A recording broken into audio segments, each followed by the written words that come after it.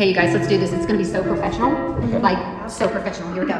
Welcome to the Live Support Podcast with your hosts, Michelle Van Dusen and June Colson, a couple of clean comedians who support each other and others through comedy's wacky and winding roads. I hope you're ready. Get set. Let's go. Since podcasts have a catchy tune, we wrote this song for Michelle and June. Clean comedians are best friends too. Oh, that's so good. And you never know what they'll say or do. Here we go, sing with me on Live Support, with Michelle who's really short. We'll have a ball, with June who's really tall. They have fun, interviewing comedians on Live Support, with Michelle who's really short. Now it's time to start Live Support. The Live Support Podcast is brought to you by the Hot Breath Comedy Network. Wow, give yourself a round of applause. Okay, we are 30-something episodes into season 2 with that theme song, and it still hasn't gotten old to me. Like, it has I like that little the Hot Breath twirl. Comedy Network. Welcome to the Live Support Podcast, clearly on the Hot Breath Comedy Network, the award-winning podcast. I'm your host, June Colson, here with Michelle with one L, Trisha's sister, don't call me Shelly, Rhonda Corey's friend, Michelle Van Dusen. What's up, Buttercup? I'm really thankful that you didn't say Mr. Fox's owner, because I'm not. I'm his babysitter right now. Just cat. Yes, Mr. Fox's mother. Really, you are the mom to that cat, Michelle. We can't even. I can't deal with it. I can't deal with it anymore. It's. I mean, how many episodes are we in? We've seen the love that you have for that kitty cat. So don't even. You mean There. It looks like Mr. Fox's roadkill at this point. Like, for a second, it made my heart skip a beat. Like, it's a squish cat, Mr. Fox. So Michelle's showing off her gift that I got her for her birthday, which is a Mr. Fox cat towel that I hope stays with her forever, even if Mr. Fox eventually goes to college. So, Van Dusen, today we have an amazing guest. And before we bring him on, we were talking about creative minds. We were talking about how we cannot watch stuff with just without something in the back of the mind, right? And I don't want to say critical, but we can be pretty critical people, especially like in comedy. You know, we talk about how I never laugh. I don't laugh in comedy. You never laugh out loud in comedy at a comedy show. I do. If you are the worst front rower person am. ever. You do not laugh. You go, I make myself laugh if I'm front row and it's my friends and I know the joke. I try to lead the laugh in the room, but I have to make myself do that. Like, I sit in the back and I watch and I listen, and I'm that person who, instead of laughing, I'm like, oh, that was brilliant. Oh, that was really good. You know, where really a comic doesn't want that. They want you to laugh. But when I do actually laugh, is if someone is flaming out. Like, if they are just crash and burn. June's like, woo! That's why you married a fireman. Only if it's my friends, though. Like, because my friends will do the same for me, right? You would do the same if I am crashing and burning, and you know I'm just plowing through and rolling. You June, are mentally no. You are blocking it. Yes, you will. No, I have never seen you crash and burn on stage yet. So give me an opportunity to see that happen, and then we'll find out what I do. I don't know. I haven't seen it. You've heard my epic bombing story. You would have fallen out of your seat when I got ready to leave that show, where I only had 5 minutes, and there was an elderly woman in the front row who said, June Marie. And I said, how do you know my middle name? And she said, that's my sister. And she nodded her head, and I thought it was the woman beside her. And I go, oh, your name's June Marie? And she replied, June Marie is dead. And I had to just leave and get out of it. You would have lost it laughing if you had been there in that moment. That's not crash and burning. That is taking what's happening in the room and using it. No, I was not. Hilarious. I was Jeffrey's not. As dead. soon as she said that, I said, thank you very much. And I left because that was right before they went, wait a minute, that's not who we hired to be here, because the person who was supposed to be there didn't show up. I only had 5 minutes of material. And then I heard somebody go, how much did you pay for entertainment? I'm like, oh my gosh. But it was just a Junebug and Jesus moment, though, because literally, like, the only way to survive it was I had to go, Lord, you brought me here. Whatever happens, man, this is I guess what you wanted to happen. And I ran far away. Well, see, I did a show at a retirement community center type of a thing, or a nursing home. I don't know. It was a little more advanced than retirement center. And one of the ladies in the front, because no one talks quiet. Children and old people don't know how to whisper. Yeah, They don't know how to whisper. So no whisper, no filter. Right? Yeah, exactly. And so she looks at her friend. When's the magician gonna be on? This isn't a magician. She's not doing any tricks. She just keeps talking. When's the magician? And see, I would laugh at that. I would have died laughing at that. And it was one of the worst shows, if I could even say show. I got that in air quotes. I've ever done. It's second worst. Because right before the whole thing started, there was a funeral, a memorial service for somebody, and they ran late. And so I get there and they're like, oh, hang on, we got to change the room around. All they did was remove his American flag because he was in the military, right? So they moved all his honors over to the side table. Oh, yeah. And then said, okay, go ahead. Yeah, he didn't leave the room. Yeah, it was still there. It was like, oh, and when's the magician coming? Oh, okay. So, do you have it in your writer now that you will no longer follow funerals? No, that's I need to. Oh, and, well, see, the other show that was really bad, while I'm performing, and it was a Christmas dinner kind of a thing for a church staff. Yes, the pastor and his whole family, they get up and leave, like. They get up and leave, and you could just feel the whole room just kind of go vroom, and just it all shut down. And so I'm trying to get, and I don't know what's happening. Well, apparently the pastor's wife's her father died. Everyone in that room knew it except me. Yes. They were waiting for the phone call, so they got the phone call, and then they just left.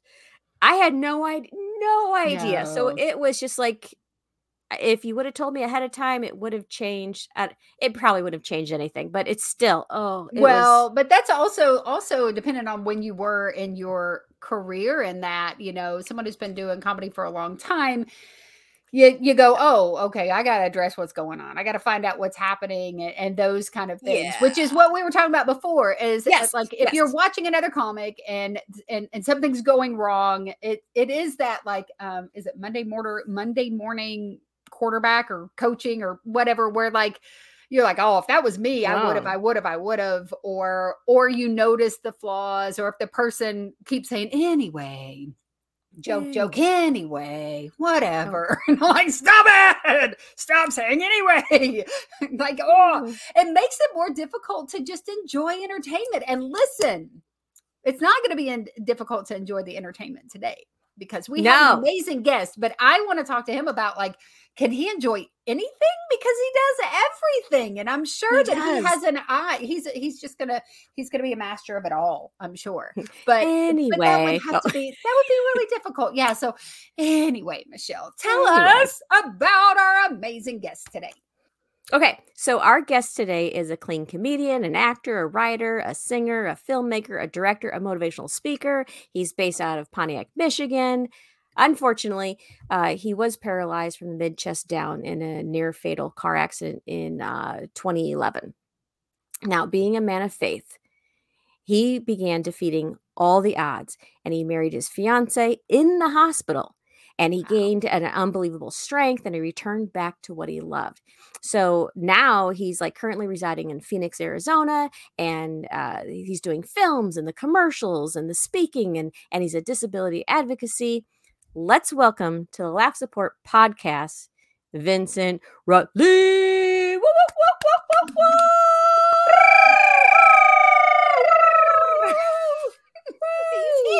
He's here. Oh, Vincent. Oh, look at Michelle. Look at Michelle, Vincent. She's got the bling. She's wrapping it on. Okay, so for our Let's listeners, go. Vincent is rocking an awesome gold chain, and Michelle went out of her way to go.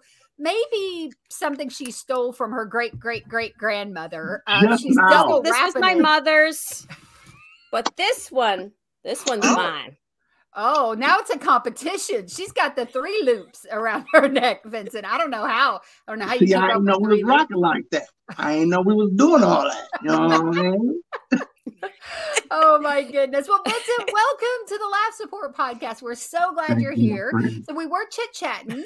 That list of all of these things that you do, you sing, you write, comedy, acting. Can you enjoy anything when you're watching it? Anything at all? June, Michelle, it's like a blessing and a curse at the same time. Yes. And I think the hardest part is that I've evolved as a creator. I've evolved as a writer. Like the way I wrote when I first started writing, I don't write that way anymore. You know, I don't stay safe, is what I'm saying. I kind of go there and put it all out there. So when I'm watching stuff, no matter if it's, you know, I don't watch horror films, but no matter if it's action or if it's drama or comedy, it's like I'm trying my best to just enjoy it. Yeah. But it don't really work that way. And I've just accepted the fact that it's like, yo, look, I'm going to nitpick it. I'm going to pull it apart. And it's good for me as a writer, as a creator. It makes me stronger. Like, wow, I like that, but I would have went this way. You know, why did they do that? Everything has to be intentional. Everything has to be intentional. I just partnered up with an amazing writer here in Phoenix, Arizona. And he's written for Hollywood for some years. And now he's doing some individual, like some passion projects. Yeah. And when we first met, he was like, hey, man, you know, I love what you do. I love what you represent. I got a couple scripts I want you to read. I want you to be a part of them. Give me your honest opinion. And I was like, don't ask me that. Yeah. Unless you really want my honest opinion. And I ripped them apart. I ripped the scripts apart, not trying to be rude or trying to be extra. It was just my honest opinion. He said, nobody has ever talked to me like about my work not being amazing. Like, I need you on my team. Yeah, and the guy hired me right away. I just directed his pilot for a new sitcom that we shot here. We're partners now, good friends. I owe him a text message right now. But long story short, it's the honesty, it's the transparency, it's just being real that people don't necessarily love, but they need.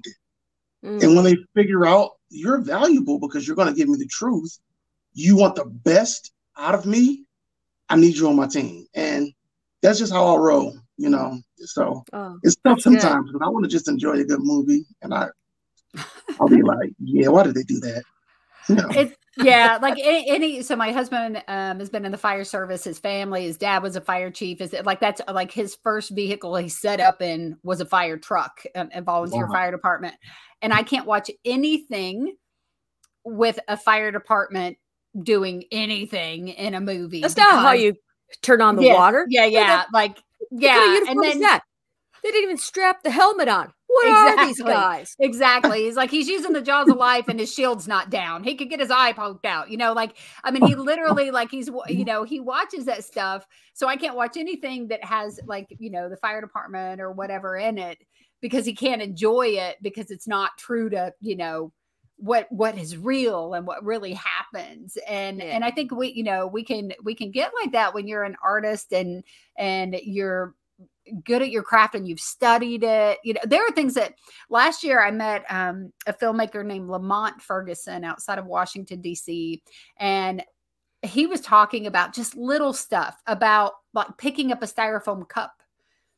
And yes, and I'm sure you already know what I'm talking about, but I never would have noticed this before. And he's like, it's little stuff like the styrofoam cup when they pick it up and it's supposed to be full of a drink and they're like, Foop, and they, you know, and they lift it and they're slinging it around and, you know, whatever. And he's like, I cannot. It's the biggest Yes. pet peeve. It's like you're opening a box of supposedly food from leftovers, and the way you're moving it is like, dude, I know there's nothing in there. Yes. Luggage? How many Luggage. times have you seen luggage just tossed aside? It's like, come on, people. Oh, let me Just help you put move. something in there. Like, it don't even got to be clothes. Just put something. Put a weight. Yes. Put a pillow in there. So yeah. Yep. Yeah. So you know exactly what he's talking about. You would love to see some of my first auditions where there was like one where I was supposed to be like driving a car and arguing with my daughter or whatever. And I would go back and look and I'm like, I'm driving a car in my audition. I'm talking. Apparently, I don't know who drives a car like that, but like that was my like, I'm driving a car. And so I caught myself and I was like, oh, that was so, because I haven't been doing auditions very long as far as like recordings and things like that. And I've already caught myself like almost like the first time you go on stage doing stand-up and then you go back and watch it and go, oh gosh, that was horrible. I know, like, and I watched a movie last night, pretty good film for, whatever. But the woman driving the truck was doing this. And I was like, okay, I'm done. I'm done with it. I can't watch anymore. Because She did a young June. She did a young June. I was going to say, clearly you guys have never driven in Tulsa, because if you do, you're hitting all the potholes. So you are driving like this. So this is a real thing here, people. It's real. Okay, so if we're filming in Tulsa, we know that's how you better do it. Tulsa driving. Well, let's talk. Vincent and I, Michelle, we actually met through a program called UCAC, which was the creator, the mentor, the leader of it is TC Stallings. TC has starred in a ton of faith-based films. People probably first started to recognize him in War Room was probably the biggest. War Room he starred in. Where did he play in War Room? Like, can you give me the scene on that one? Oh, he was the star of War Room. He was the husband. He was the husband. Oh, yeah. So Michael Jr. was in that. He was TC's friend. That was my thing. Was that the one? Was that the scene with Michael Jr. in it, and that was him? Yes. Okay. So all right, Michael Jr. was trying to talk some sense into him a little bit.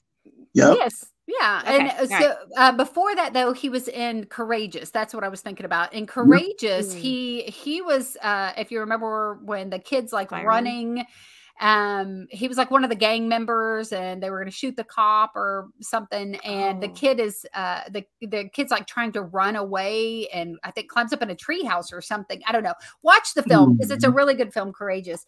But anyway, TC, he's got this program basically that has curriculum about just living your life as an actor uncompromised, sticking to your faith, and it's a great program. But on top of that, we have a private Facebook group and Zoom together every Monday, and he just mentors actors. And so I met Vincent through there, and it's funny how someone, which is probably why you're such a good actor, someone could just jump out on screen at you, even in a Zoom conversation. And Vincent's that guy who brings this like positivity and inspiration, and just like, he's just a guy that you want to get to know. And so I'm excited that you're here so we can get to know you a little bit better. Now, I know, Vincent, you were doing stand-up comedy years ago. So let's back up to that and tell us how you got into stand-up comedy and what that journey looked like at the beginning. And if you have somebody who was there for you, that was laugh support, let's chat about them too. Absolutely. Wow. My stand-up comedy career started 2010. I was 25.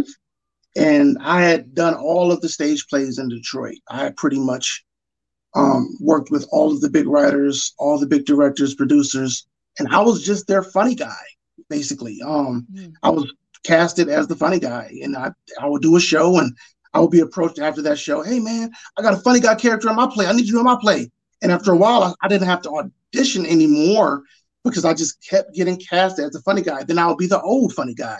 Then I'll be the young funny guy. Then I'll be the homeless funny guy. And I was just always the funny guy. And I started doing my own productions at that time when I was like, writing. I wanted to give myself the time to just learn the culture in Detroit and just to learn the stage play production world, period, and master it before I became a writer and producer. Hence 2010, I started writing and producing, and I am the old funny uncle in my own play. And I mean, people are like, dude, you are hilarious. You need to try stand up. And I had a buddy of mine. We met at one of the local TV stations there in Detroit, and he was like a producer or something like that. And he's like, dude, I do stand up. You are hilarious. You need to do stand up. And I was like, no, man, I'm the kind of guy where I need to be doing lines back and forth with people. I need the camaraderie. I need the crowd. I need a role. And he was like, you don't. You need to do stand up. And he stayed in my ear for about a year. And I was like, all right, man, I'll give it a shot. Where do I start? He said, I'm glad you said that. I got a stand-up comedy show coming up. It's my own special, and I want you to come out before me. I was like, all right, so that's not that much pressure, He's going to be the star of the show. I can give it a shot and just give it a swing and see if I like it. It was about 4 of us on the stand-up special, and I came out right before him, and I crushed it. Like, I had never, acting was one thing, but I had never experienced that type of response from a crowd, or that type of. Wow. It was like I built that relationship. It was my jokes matched with their laughter, and it was like we had this relationship, and it was like I got bit by the bug, and that was 2010. It was a sold out show. That's awesome. And I unfortunately, another actor that was known in the city came before me, and he flopped like really bad. This is my first show. Yeah. And I mean, his nickname was Hollywood. On the flyer, his name was Hollywood. So I'm like, how you gonna put me up after this guy? And this is my first. He was like, you're funnier. That's why. And I was like, bro, I'm a rookie. You can't put me up after a big dog. The big dog got up there and flopped. He came backstage, and I was looking like he was arrogant all day. And I looked at him, I was like, you all right? And he was like, man, they don't want to laugh, man. They tripping. So I was like, and I got up there and I did like 5 jokes, and they was with me. And I mean, they was on the floor, and I was like, I like y'all. The last guy said y'all didn't want to laugh. And they was like, oh no. And it just slipped out, I was a young comedian. It worked, and I got done with my set, and the guy was gone. He had booked it, and the crowd was like, "Bro, you ended his career." I was like, "I didn't end nobody's career. If he couldn't get with y'all for whatever reason," and I felt a little bad about it, but it was a part of comedy because I'm not the kind of comedian that goes out there and just start picking on people. I don't want people to feel uncomfortable.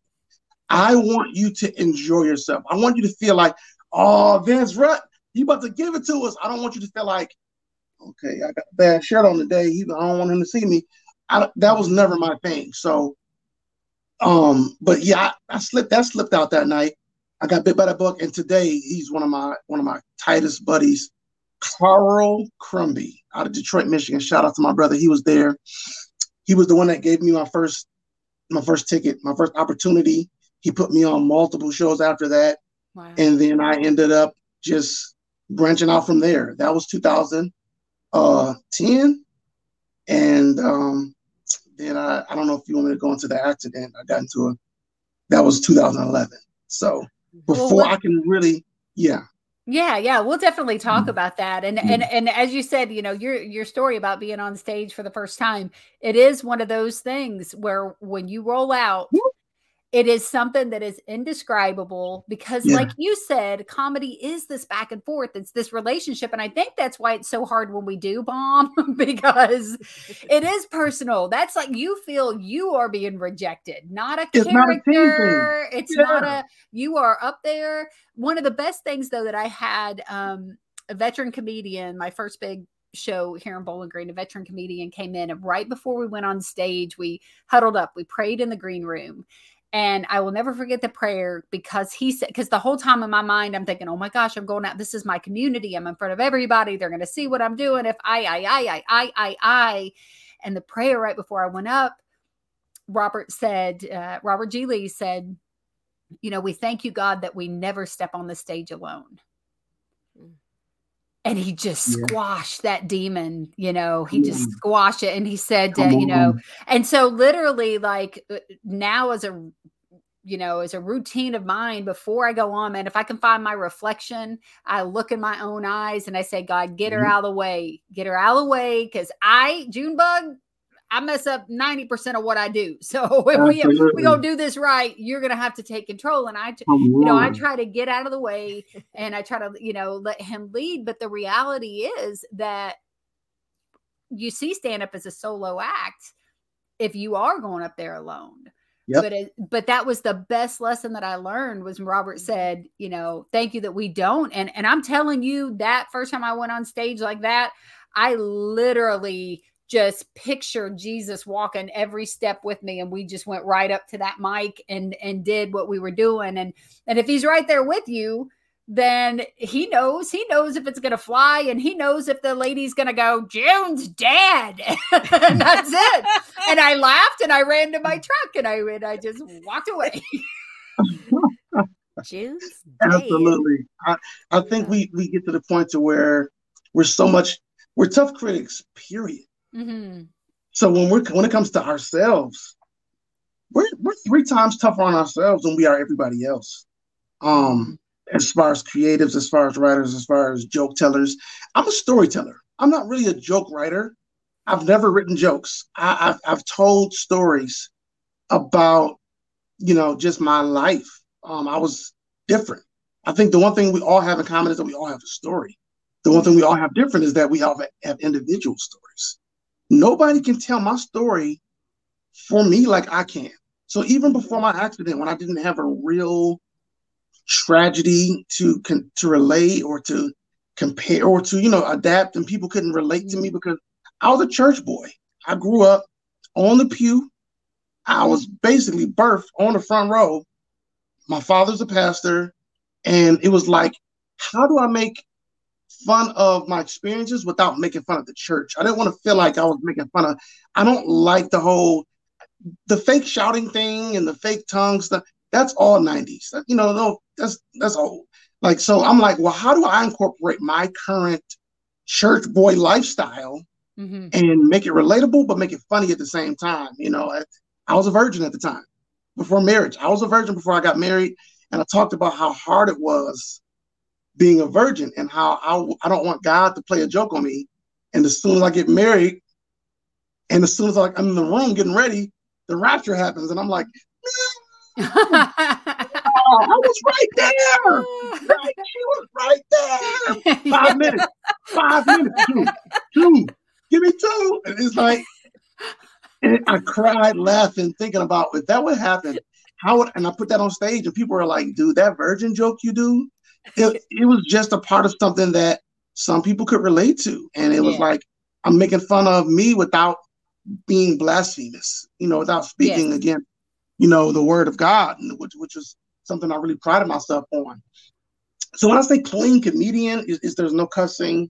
I don't like ragging on people. I don't like, it doesn't have to be rude, obnoxious to be funny. It's just, I feel like that's one of the gifts that God gave me, is that I could make it realistic, whether I'm playing a thug or whether I'm playing, I don't know, a drunk guy or whatever that issue is, I can make that realistic without going the extra mile. And that's why UCAC is so pivotal. Pivotal is so amazing to me, because I do acting coaching too. I mentor too, but I truly believe every mentor needs a mentor. Yeah, there are things about the industry that I haven't experienced yet. So who better than connect with somebody that actually has been there and is there? So as I'm being taught, as I'm being trained, I got my students and they're like, how do you know so much? Like, y'all don't understand. I'm still a student. I'm Yeah. still learning. I'm still growing. And as things come in, and I'm not, the kind of person that's like, well, no, come to my class. No, TC Stallings is 5 steps ahead of me. I know if I have students that's been on my roster for 2 years, okay, no, you need to go and jump on with TC now. Like, Yeah. this is a different level. Now you're trying to get from A to D. TC can handle that, not me. So I think that's the thing I love about community. Now I got June and Michelle on my team. If I need 2 comedians to fly out here to Phoenix to do a show, we'll fly out in and do a show. Yeah, we will. Yeah, Well, I would drive. I'm Yes, coming I to would Phoenix. fly. I'm actually coming to Phoenix. What? And I'm coming in January. I am. In an area outside of Phoenix as well. I have to look and see. We'll have to talk about that later. But Yeah, We're gonna have to Michelle, talk about that. listen, Michelle, though, talk about being a realistic thug. Tell them how you can be a realistic rapper, Michelle. I mean, she went to go grab the chain that fast. I already knew. Like, Come on, it was come done. on. Well, yes, actually, I am in a rap video, so I'm glad you brought that up, Miss June. But You are? I am. I'm in a rap video. It's Oh, I called thought Back, y'all was Back joking. to Church Thought y'all- Sunday. But y'all was So, pulling my chain. no, Oh, see it what he is did real. there. I dab and everything. She What? dabs. Yeah. Yeah. If that doesn't say super cool rapper, I don't know what does. You know Can what I I mean? see? The dab. Can I see the dab? Can I see it? Show the dab, Michelle. Show him the Yeah, dab. it's on YouTube and Oh, it's on my stage. But I'm the coffee queen doing things with the bean that you never seen. Okay, so when you said fly us out to Phoenix to do something for a comedy show, we're both actors too, so you might want to write us in somewhere. I'm just Yeah, saying, there a you short, go. fat, round, Easy. redhead, Easy. old ginger who hates cats, and then June, the tall, loud giant. I'm just saying, you That- can write us in. I am the Jolly June giant. That's what I am. That's That right. song, I need that file of that song. Oh, we'll was- send you. Michelle will send you in Messenger. She'll send you that clip where I'm telling you, she's I was good. Vincent. She's crying. good. I was crying laughing on your intro song. I was back here like, I hope I'm muted. I had to make sure I was muted. I was crying. I was like, because we chatted and you guys like, we got to play our intro song and then we'll get into the show. I did not. Yeah, y'all killed that. That, Yeah, if I Michelle didn't- is really short. yes. And I didn't know she was so short. Oh, did you see the pictures? Were you able to I see the saw pictures? the picture. Yeah, I yeah. saw it. Yeah. Yeah, Oh, I'm Michelle. How tall? Yeah. Seriously, how tall are you? 5 foot. She's 5 foot tall, and Five I'm even. 5'10", and I usually wear heels. So when we're standing together, I'm about 6 foot tall, and she's 5 foot tall, and we look ridiculous, and I love it. It's beautiful. I've never actually seen June's face. No, no, she is not. I love it. Highly inappropriate. Oh, I Okay, love it. so Vincent, all right. So we'll transition into, so you were doing the stand-up comedy, and as you said, you referred to it as the accident, right? Yeah. Yeah, okay. And so you're doing this thing, you're writing, you're acting, you're doing comedy, and then tell us about what happened. 2011 was an amazing year. Things were really, really taking off. Actually, the play that I wrote in 2010, we were gearing up for my first tour in 2011. And one of the tour dates was literally November the 18th. And my accident happened in November the 2nd. Oh. So we had to cancel the whole tour. We had to cancel the whole trip. And, this is not just a show. These are jobs, it's opportunities for actors. I got all these people on the roster and ready to go. I was engaged. My wife and I, we met in August 2011. August, September, October, we got engaged. The accident happened November the 2nd, and then we married in December. I mean, you talking about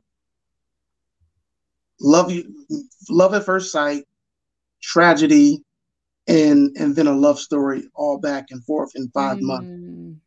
And the accident was definitely exactly that. It was an accident. I was giving my baby brother a battery jump on the side of the highway, and I had to pull out into the middle of the highway in order to face our cars on the side. 'Cause he was parked on the side.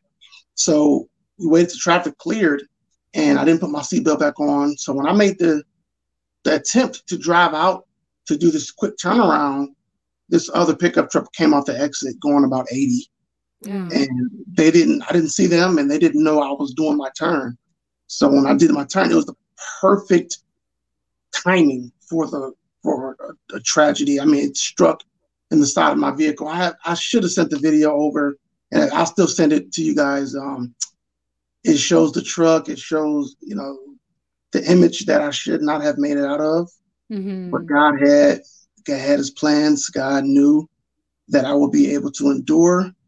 He knew that my body would be able to handle it. And he knew that I'll still be here 11 years later talking to you fine women about, this amazing, miraculous story.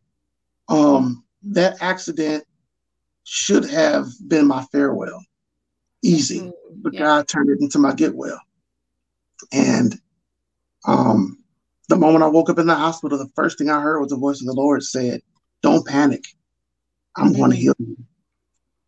Don't panic. I'm going to heal you." And that was like a peace. My faith, I felt like I graduated to my faith that day. I felt like God, he let me know that it wasn't a punishment, but it was my assignment. And he told my wife, my fiance at the time, in prayer, "I'm going to take him places in his chair that I could not take him on his feet."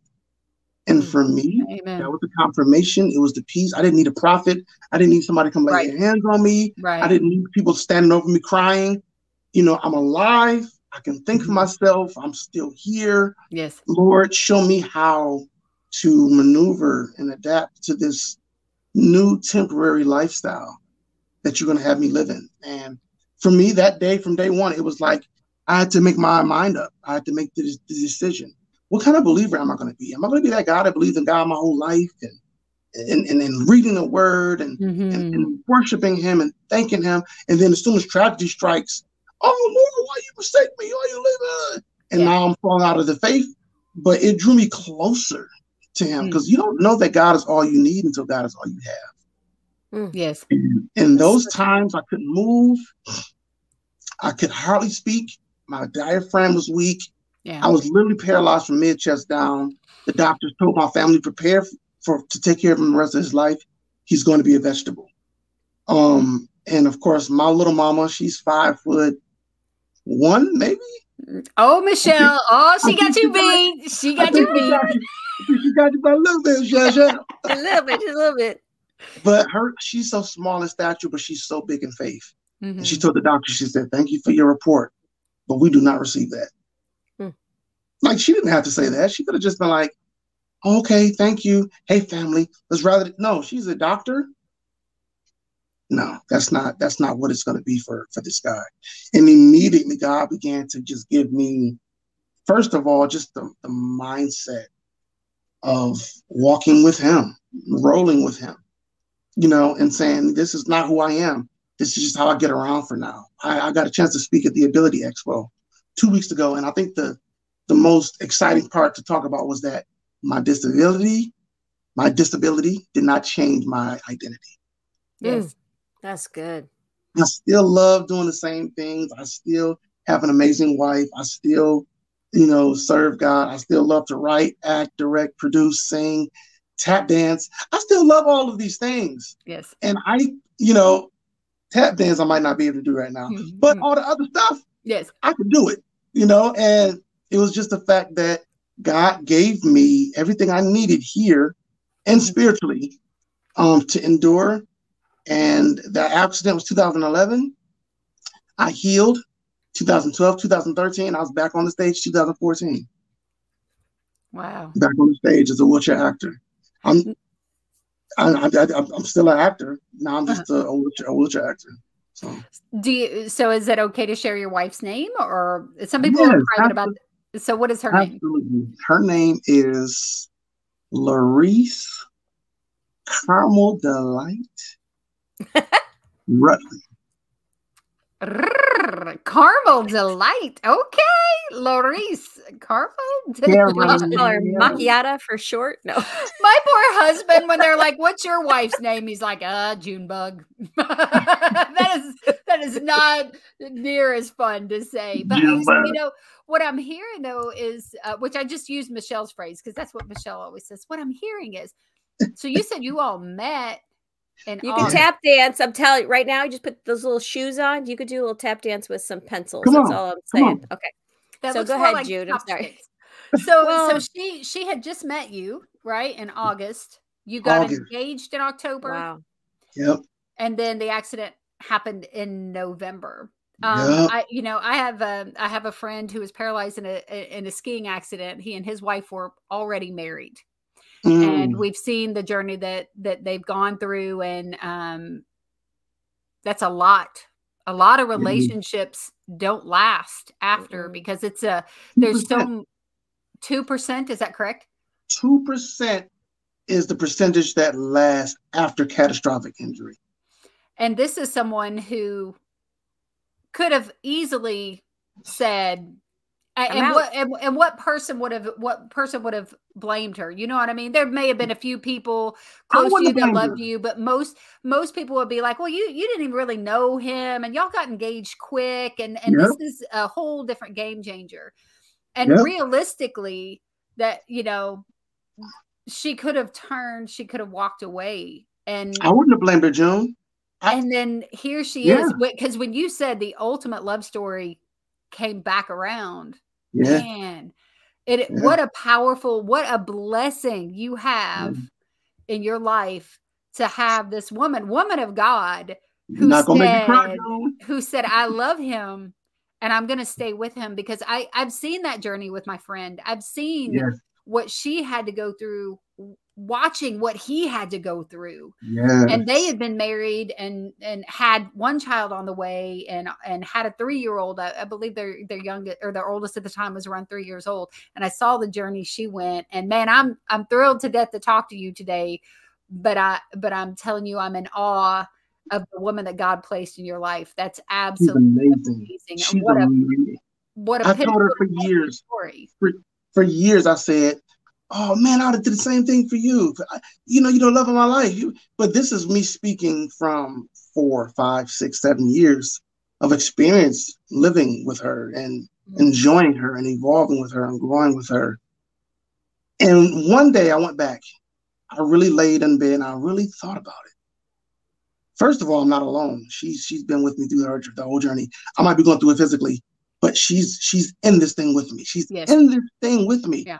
And I laid there, Michelle and June, and I had to be honest with myself. I said, would I really have been able to just stop that career that I had going on and pause all of that to physically, mentally, emotionally, financially? This is an expensive lifestyle. Yeah.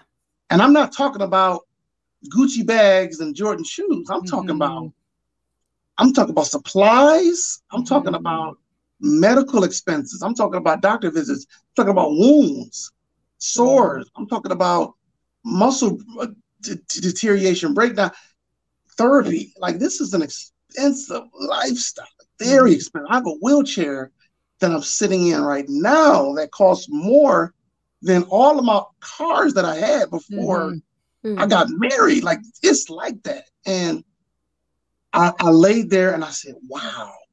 The reality is God knew that I would be able to handle being the quadriplegic more than being the aide or the serving husband. And God knew that she would be able to be the aide more than being a quadriplegic. It was almost like it was just the perfect timing, because God knew that I would need her to get through this assignment. This is an assignment. Yes. And I want to pass it with flying colors. I want to be able to get out this chair, and because I will walk again. Yeah. But I want to be able to get out of this chair and look back and say, Lord, I feel like I've put it all out there. I've passed every assignment you gave me, and we won thousands of souls on my way back to my feet for your glory. It was never about me. It wasn't about me when the accident happened. It's not about me now that I'm going through it. And it's not going to be about me when I get up. I asked the Lord 2 months before my accident. I said, Lord, use me like you've never used me before. This is somebody I'm the minister of music at my church at this time. I'm playing the keyboard. I'm directing the choir, the band, the drama team. I'm doing my own productions. I'm writing, I'm producing, I'm singing. I'm doing all these crazy things. And I sat there and said, Lord, use me like you. Why did I say that? Why? Yes. He's already using me, but it was my heart. It was my heart for him. It was my heart for him. And he knew that I meant that when I said that. Little children, be careful what you pray for. Yes. Because God is not going to just give you what you ask for. He's going to give you what you can manage.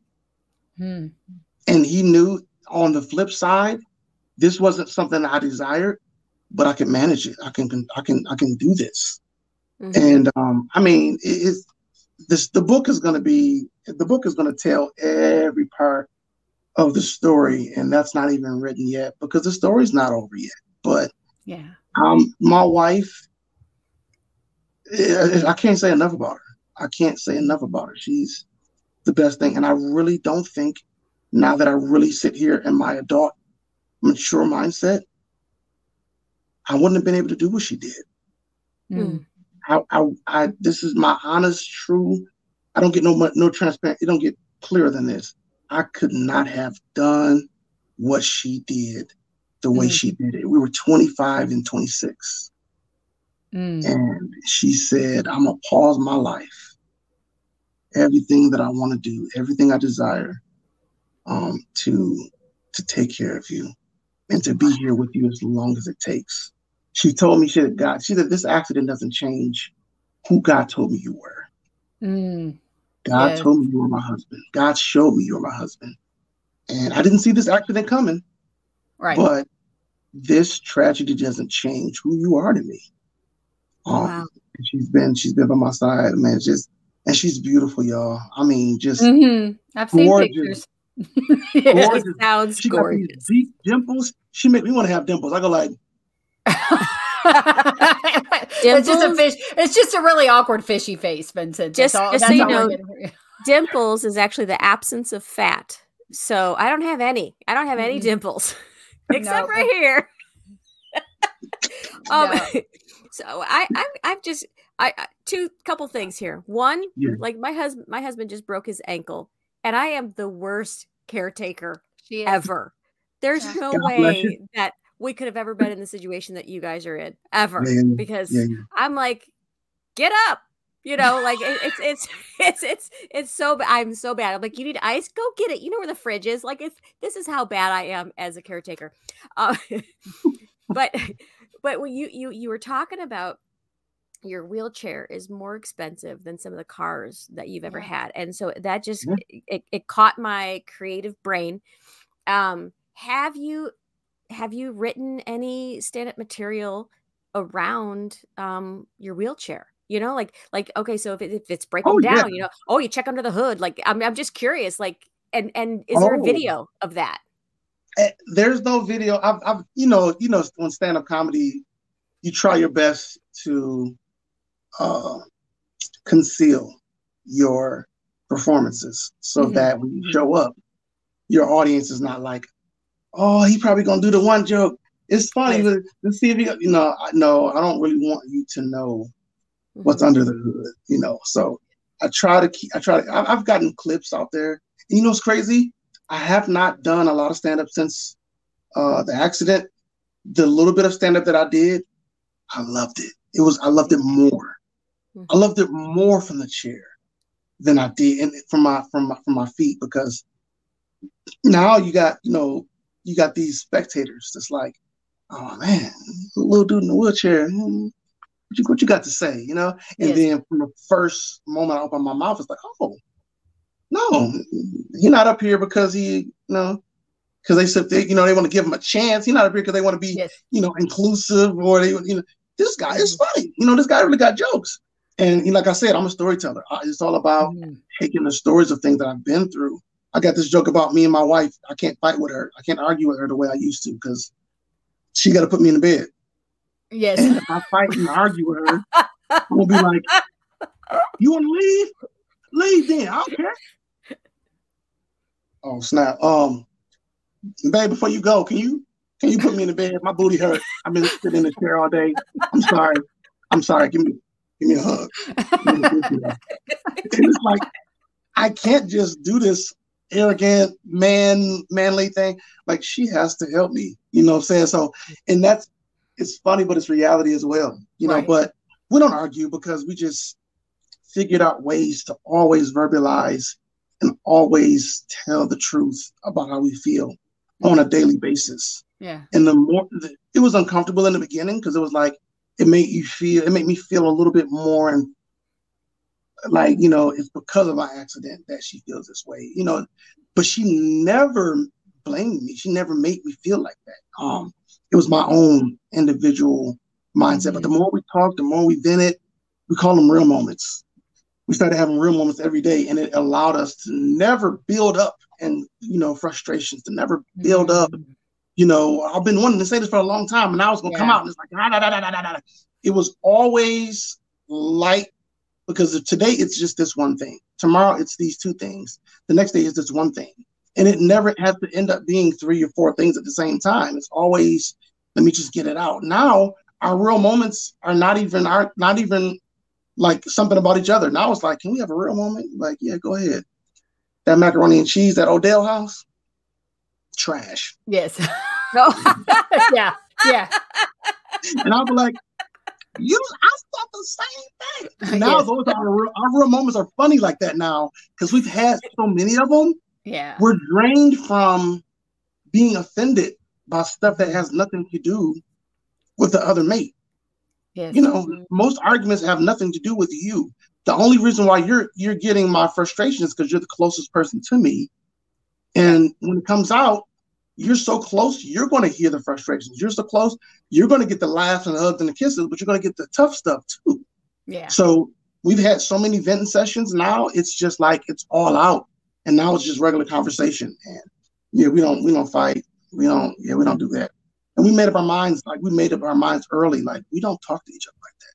You know what I'm saying? Like that's not how we operate. Like it don't feel good to know that you're hurt and I did that. You know, it's one thing for you to come home and say, guess what such and such did? It's like, okay, well, babe, this is a different perspective. But when I did it, it's like, it hurts 10 times worse. I can't eat. I can't, sleep. So it's like, let me make sure I don't do that again.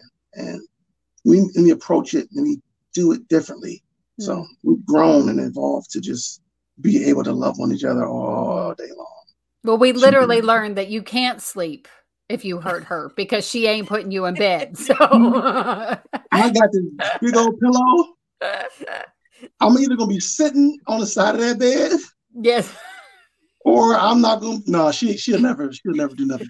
No, listen, Michelle. I think if the podcast had a laugh supporter of the year, we would do the trophy for Vincent's wife because what an amazing and powerful story. Everybody's story is important, so we haven't rewarded or given an award to anybody, but I definitely think that it is definitely one of the most powerful supportive stories that we've heard since we've been doing this podcast for 2 seasons and probably close to 70 guests at this point. And I told you, Michelle, that you were going to love him and he's absolutely fantastic. What do you think? Yes, I concur. I think it's fabulous.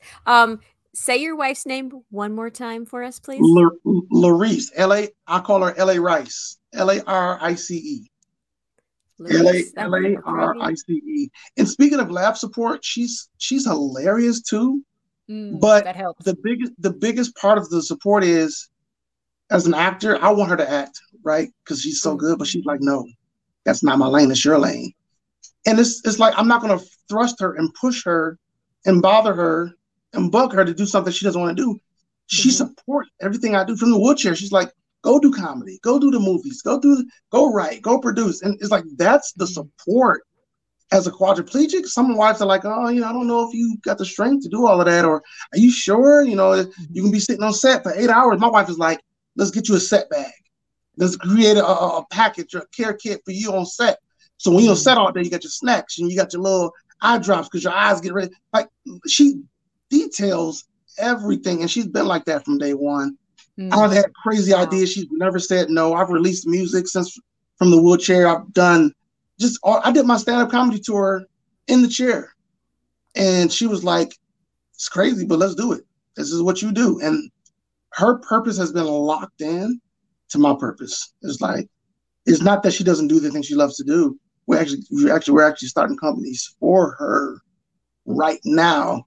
And it's because she deserves that. She deserves to be able to go out and do her passion projects and the things she loves to do as well. But she has been the greatest support system I could have ever prayed for. I couldn't have found her 1,000 years on my own. Mm. Wouldn't have happened. Wouldn't have searched this world. Yeah, I'd have wore these wheels out of my chair, but I wouldn't have found it. Mm. Well, speaking of your music, I was listening before you came on. I was listening to the song that you have on your website. If, Michelle, if you don't mind to scroll across the bottom of the screen, the way that people can find Vincent. But on your website, you have a song called "Miracle." Yeah. Oh, and I can tell you that I've listened to about half of it because I'm in that, like losing my mom a few months ago. I'm in that, like, well, I'm fine unless I hear a good song, and then I'm not okay. So I press pause about halfway through. But I can't wait to listen to. I was like, oh, I can't be crying when we interview on the Laugh Support podcast. But it's a beautiful song. Thank you. And everything that you do, you definitely do with excellence. And you. It's really exciting to see the directions that God's taking you. We definitely want you guys to check out our friend Vincent at his website. It's Vincent Rutley, and it's RUTLEY.JimDufree.com. That's VincentRutley.JimDufree.com. And then you can also catch him on TikTok, Twitter, Instagram, and Facebook. It's Vincent Rutley on all of those platforms: TikTok, Twitter, Instagram, and Facebook. And I know you've got upcoming projects. There's so many things that you have on the horizon. Can you tell us about maybe one thing that you got coming up in the near future that they should be watching, following, and checking you out? Yeah, I mean, I've auditioned for some really, really, really big stuff lately. I'm signed with Layton Agency here in Phoenix, and I'm also signed with KMR out of LA.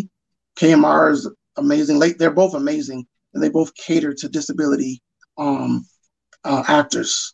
And the branch that I'm signed to at KMR, they book only disabled actors. I'm talking about that's what they sign.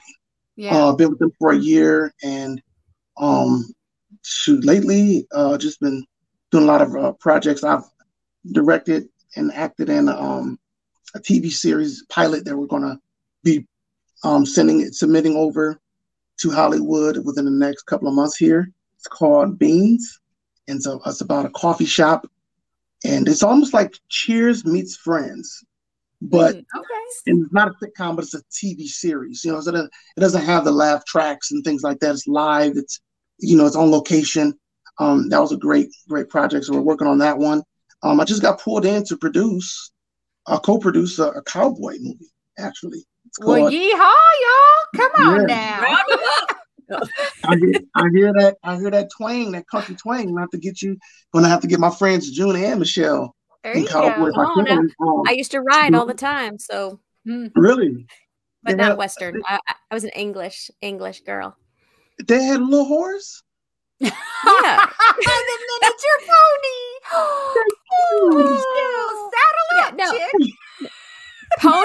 Ponies, just FYI, are the most ornery things that you can get on the back of.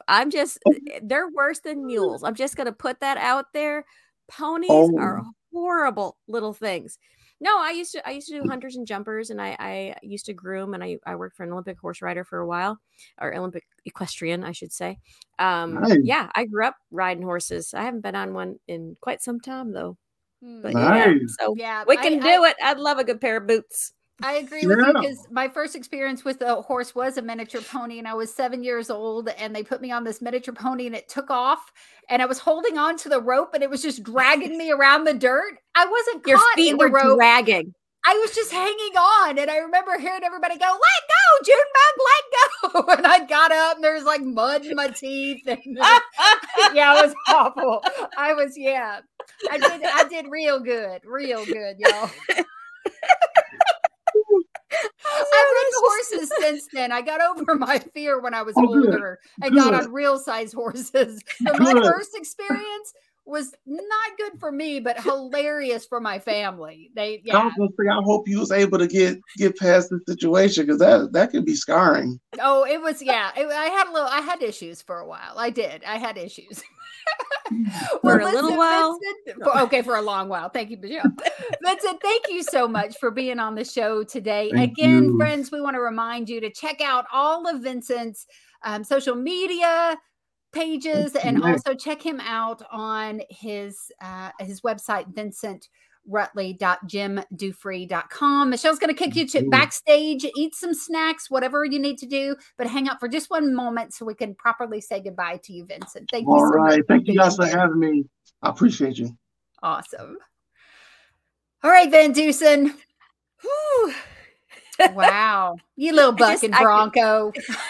You just beat on the back of a pony, and I could just see your feet just dragging Oh, it along. was ridiculous. Well, it was just There was you like in the back. my whole family was there, the entire family. It was my dad's friend had a miniature pony farm, and like my cousins came. Everybody was there to witness my fantastic equestrian skills. So it is equestrian, man. right? Is that the word? I don't know. It is. Yeah. I've had a horse while I'm on it go down and then start to roll.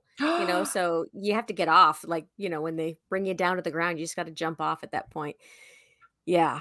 Crazy stuff right in the mud instead of just, so much stuff. Oh, horses. Bunch of horses. All right. Listen. It's been a fantastic interview. Oh, since we're talking about horses, and I'm just putting this up there, my sister, she works at a horse barn, but it's one of the therapy barns. So she has, she teaches there, and so kids come and adults. She's awesome. got different lessons for different groups. Yeah, so she does therapy horses, and also my niece, who's in Texas, she also does therapy horses, and my sister does it in the Chicago area, and my niece does it in the Texas area. Just That's FYI. super awesome. Your sister Trisha, right? That's Trisha? correct. Have we mentioned Trisha this episode? I'm so sorry if we missed that. Yeah. Trisha, we love you. We love you, Trisha. All right, so that's it for this episode of the Laugh Support Podcast. As I always say, Jesus and Junebug loves you. And Michelle, tell them goodbye. I'm going to say goodbye. Thanks for listening, and make sure you check out our next episode also. Bye.